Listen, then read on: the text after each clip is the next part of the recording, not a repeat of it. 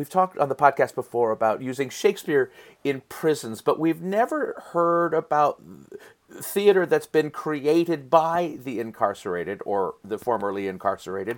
But now I'm talking to my friend Jerrell Henderson, who's a director and a teacher who's working on a production called Caged that was created by, well, you tell me. How did this play come about? Good morning, good afternoon, good evening, whatever it is, wherever you are. Thanks for subscribing, streaming, or downloading and listening to us on your computer or tablet or phone. I'm Austin Titchener, 1/3 of the Reduced Shakespeare Company, and you're listening to this week's Reduced Shakespeare Company podcast, number 594, Caged World Premiere.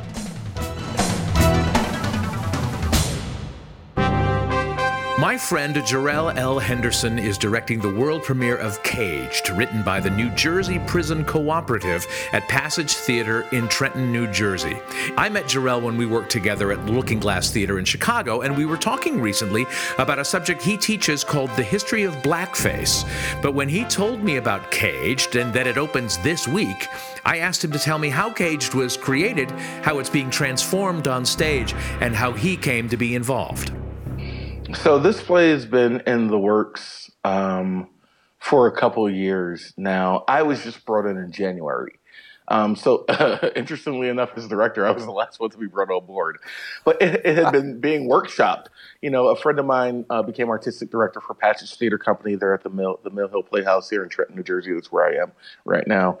And so she kind of inherited this play about, this kind of African-American guy who gets sucked back into the prison system. But it had kind of been workshopped. It had been workshopped a couple of times in New York, in New Jersey, with the former artistic director and the people who were trying to put it together. It was based on a class that was taught by a man named Chris Hedges. He's a Pulitzer Prize-winning journalist, and in watching how the men responded as they were putting it together, he saw an opportunity to showcase them in terms of, allowing others access to them as human beings, not just as people who had been in jail, but people who, can have something meaningful to say or who can share some of the things that they've learned while they've been on this journey. He saw an opportunity for that. And so he said, see if I can get this produced as a play. And so he connected with the theater company that he knew of, which was a Passage here in New Jersey. And they began to put it together because there's so many writers. There's, like 30 plus writers on this because it was, it's written by a group of inmates in this prison, some female, but mostly men. And then it was just a matter of like, how do we put this together and what does it mean? And so one of the best things about bringing me in, you know a little bit about my training because you work with some of the people who've trained me, right? And when I was here for the workshop in January, and you got so many scenes, and some of them work really, really well, and some of them don't work well at all. And it's like, okay, well, what story are we telling? What's the story? Like at the end of the day, whose play is it? Yeah. And what's going on? And so the second day, I kind of did some analysis work. And the second day I walked in and I just like, all right, I'm just going to read a paragraph of what I wrote this morning and you'll let me know. And so I read this paragraph about, the system and radical love. Radical love is the concept that you are showing love beyond any reasonable reason to show love. You still do because. And so the situation of radical love that's given primarily by his mom, but is extended even into the system, versus the system, which is, this really predatory. I mean, we know how the American prison system operates. It's incredibly predatory, and it mostly preys on people of color and young people of color. And so there's so many ways in which you can get sucked into the system. So the main character is kind of oscillating back and forth between embracing radical love and trying to survive me to get sucked back into the system. It's just this really big give and take. And so once I read the paragraph, the room was very quiet. And I looked around and went, okay, this is either really good or really bad. The people were like, yes, that's what we're trying to say. And it was like, great. Good. Great. So that's our story. And so that's kind of how it all started and how I came to be a part of it and how I came to remain a part of it. Right. There was a day 3 for you. Exactly. Yeah. Exactly. I was brought back in the next day. You said that, I mean, the prison system is dehumanizing and it frowns on expressions of sort of any kind of emotional connection. And yet these guys have found theater and writing to be a tool for expression, that seems very I mean, I wish it weren't necessary, but it seems very cool. Absolutely. Just the idea, some of the ideas that these folks have come up with in terms of storytelling, in terms of finding moments of humor or joy in really, really hard circumstances, because it's like, it's like, is this going to be another play where it's Black people suffering for 90 minutes to 2.5 hours? Yeah. Like, is that what we're here for? Not that those plays aren't needed or necessary, but that's not the, it's like, it's like there's Ice Cube when he came out with a song in the 90s, Today Was a Good Day. And people are like, oh, come on, man. That's not real. He was like, in the hood, we have good days. Why are you all pretending like we don't have good days here? Like every day is the hard day. Sometimes nothing happens. And I also feel, to have a play that honors the trauma and the reality of what that trauma could mean, but also honors how you move through it, how you begin to heal, how you deal with it and cope with it. And in some cases, you don't. In some cases, you do. I also think that that's necessary as well. Yeah. So you've got 30 playwrights. How do you go, all right, this is the story we're telling. I'm sorry, your monologue doesn't fit this story. How do you navigate as a director the demands of 30 living playwrights? Well, I'm not working with all of them. That's why. Once the play was put together, some of the folks who wrote it are still on the inside. And so, obviously, my contact to them is extremely limited. Boris Franklin, who was, I was telling you about it before, he was an inmate when this was written. He's since gotten out. He's at Rutgers right now. He's one of the performers in the play. Because a lot of it is his story personally, and he was a big part of the journey of the story. Having him in rehearsal is the playwright. Between him and Chris Hedges, they're the playwrights that I work with. They're the ones I run things by. I run things by bars all the time. Right. I'll stop a rehearsal and be like, "Is this, what does this look like? Is this real? Are we getting it?" And the great thing about bars is that sometimes when you work with playwrights, it's really hard for them to let things go. But Boris is really, really clear about when something needs to stay. I was going to cut a character, and the response was like, "No, it's essential." I'm like, "You only meet this character once." He's like, "Yes, but without that character, the system can't do what it does." I was like, "Okay, great." And there are other times where I'm like, "I think we can cut this line." He's like, "Great, cut it." Yeah. So he's really flexible in a really, really great way, and very open to the process. And I think he trusts me that I'm not gonna come in and just slather my art all over his work, like here I come with my bucket of art and my MFA degree. It's like, come on. There's nothing worse than directorial slather. Yeah. I love some art behind the. Hang on, you got a little art on your face. I'll get that. Yeah, let me just get that off of you. I'm sorry. I got a little excited. It's like. Yeah, I do get that. And that's great. It's a collaboration. Exactly. Can you talk more about Boris, who started theater in prison and is now out doing it? How he approaches his work? I don't know if this is how he actually thinks, because I've never spoken to those about him with it. But when he speaks, he is so informed in what he knows. He doesn't seem intimidated by what he does not know. And so he's got the prison experience, and no one can speak to that the way that he can. Not even Chris can, even though Chris has much experience working inside the prison system. He was never an inmate, and he was certainly never an inmate of color. And so when Boris comes in, he waits to be invited into the conversation.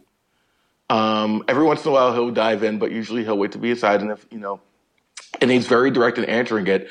And then if it becomes a question about reality versus what works dramatically, sometimes he will push for what's real, but more often than not, he will yield to what he thinks will be dramatically helpful. Yeah. So that's kind of how he works in as an actor. Like we did a scene for the first time, and he's like 40% off book. I was like, what?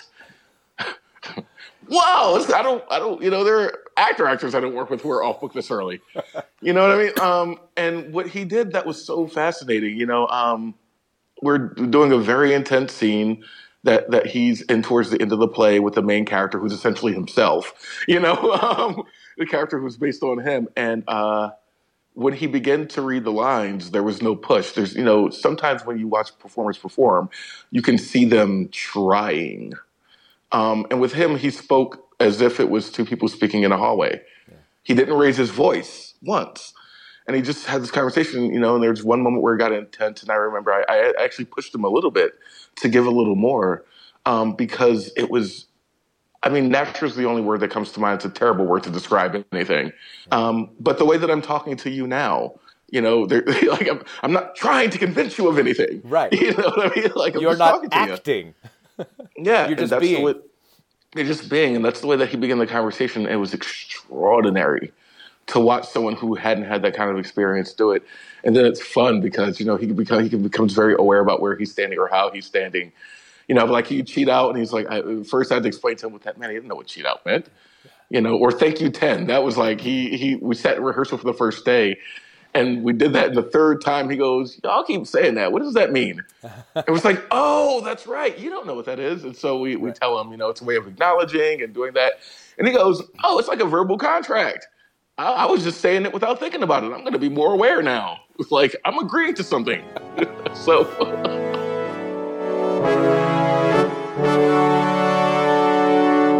Hi, this is Octavio Solis, longtime Bay Area playwright, and you're listening to the Reduced Shakespeare podcast. Where can you RSC the RSC? Our last live performance of this spring 2018 begins on May 31st at the Pittsburgh Public Theater, where we'll be doing William Shakespeare's long-lost first play abridged for 4.5 weeks until July 1st, 2018. We have a bunch of performances of the complete works of William Shakespeare abridged, revised, and the Ultimate Christmas Show abridged, scheduled for this fall of 2018, which we hope to get online just as soon as we can. You can see us online, reducing Wagner's Ring Cycle, the first 5 seasons of Lost, and Shakespeare's plays for the TV game show Jeopardy! And you can see us on your bookshelves or coffee table if you purchase Pop-Up Shakespeare, illustrated by the magnificent Jenny Maisels and on sale worldwide. As always, the very best way to stay up to date about all of our worldwide performance dates is to sign up for the Reduced Reader, our email newsletter. Go to reducedshakespeare.com and click on the link to subscribe, and check out our touring page for specific box office, venue, and ticket information. And now back to my conversation with director Jerrell L. Henderson, talking about his world premiere production of Caged, which opens this week. Tell me more about Caged, because you said it has moments of humor. You were also saying it has this beautiful musical moment that expresses a kind of thing that happens in prisons that is not really supposed to happen. Yeah, one of the things, this is what Boris was sharing during one of the workshops, one of the ways that you are punished when you're in prison is that you're not really allowed physical contact, you're not allowed touch, you're robbed of human touch for the most part. And also, you mourn on your own. One of the lines in the play is like, if you got grief, you got to grieve on your own, because this is already a house of grief. Everyone's in here is already grieving about something. So, and Boris and Chris would tell stories about, Chris is an emotional guy, so he'd begin to cry during the group, and they would laugh at him. You know what I mean? And, because he was crying, and so he was like, because you don't do that in here, man. He could do that. And so, there's a moment in the play in which once you see Omar out, you hear how he hasn't been able to really adapt. And you see him get sucked back into the prison. And once he's in the prison, you watch him become stripped of his humanity once again. He's kind of already been through this process. And you watch it happen systematically, little by little, how pieces of himself are taken away from him. And so something happens in the play that is a direct consequence of something that he did when he was getting sucked back into the game. And it cost a family member their life. And he has to deal with the fact that it's directly related to what he did. It would not have happened. It probably would not have happened if it hadn't been for him. And he has to deal with that. And he also has to deal with another great loss. And so he begins to numb himself. He begins to become numb, which is one of the ways that you can fully lose yourself, lose your humanity. And this older inmate, it's not a moment of sexual exploitation. It's not a moment of romance, which they're connecting romantically. It is a moment in which another human being who has no stake in this other human being's happiness, except he wants to give him something that will help him remain human, lifts him up. And it's not a hug, it's not an embrace. He's holding him up because Omar cannot hold himself up at that point, Omar being the main character. And at this moment, there's blues music playing. It was based on a gentleman who's still alive and in prison, and he plays blues music for people who are in mourning. He'll stay outside of their cell and just play a blues song for them. And this moment of like blues infused, one of the things I spoke about in the first day address, which you as an actor were familiar with, when I wrote my first day address, it was kind of like, why did we all gather here? Why are we all here now to tell this story?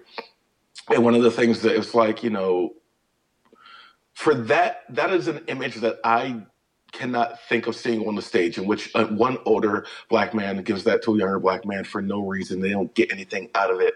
It's just, again, that's the concept of radical love.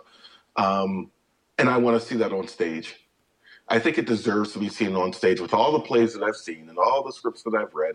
I think that deserves to be seen. And you know what? If it's not a perfect play, that's fine. It's not supposed to be. We're doing this for Boris and for the other folks who are still in prison, who wanted to share something that was human about them, and a way to connect with the world besides what they've done, which is what they'll be known for the rest of their lives.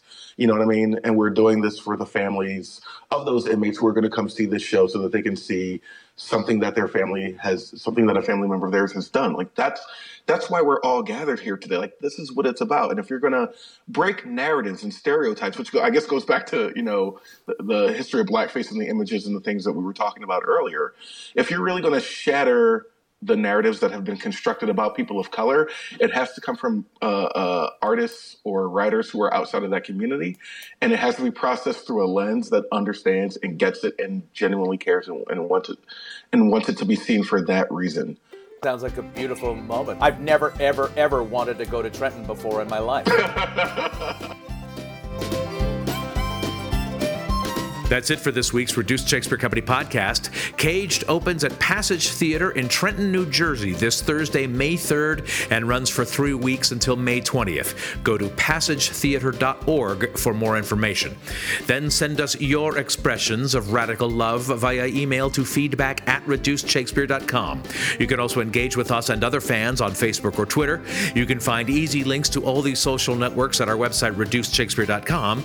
You can also follow me on Twitter at Austin Titchener, and the RSC is now on Instagram too, at Reduced Shakespeare Company. Thanks as always to Free Range Matthew Croak, web services by Ginger Power Limited, music by John Weber and Garage Band. Our random fan shout out this week goes to Abigail Fader Kane. No reason, it's just random. Special thanks to Octavio Solis, whose new play Mother Road will receive its world premiere at the Oregon Shakespeare Festival in 2019.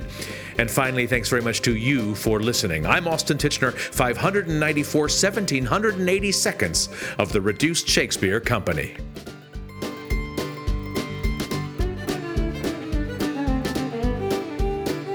I mean, it's one of those things where, like, I'm reading the play and it's like, well, we got some work to do. We don't have a lot of time. It would be really tricky. I don't know. Do I want to leave Chicago? And then I get to that moment and it's like, I told my husband, I'm like, all right, here's the deal. I'm going to Trenton for a month. You know what I mean? Because I think the story deserves to be told, and I want to be the one that helps tell it. It's my way of making sure that something that I accomplish means something. Like, God almighty, why else am I here? This podcast is a production of the Reduced Shakespeare Company, reducing expectations since 1981. Go to reducedshakespeare.com for performance dates, actor bios, email newsletters, and so much less.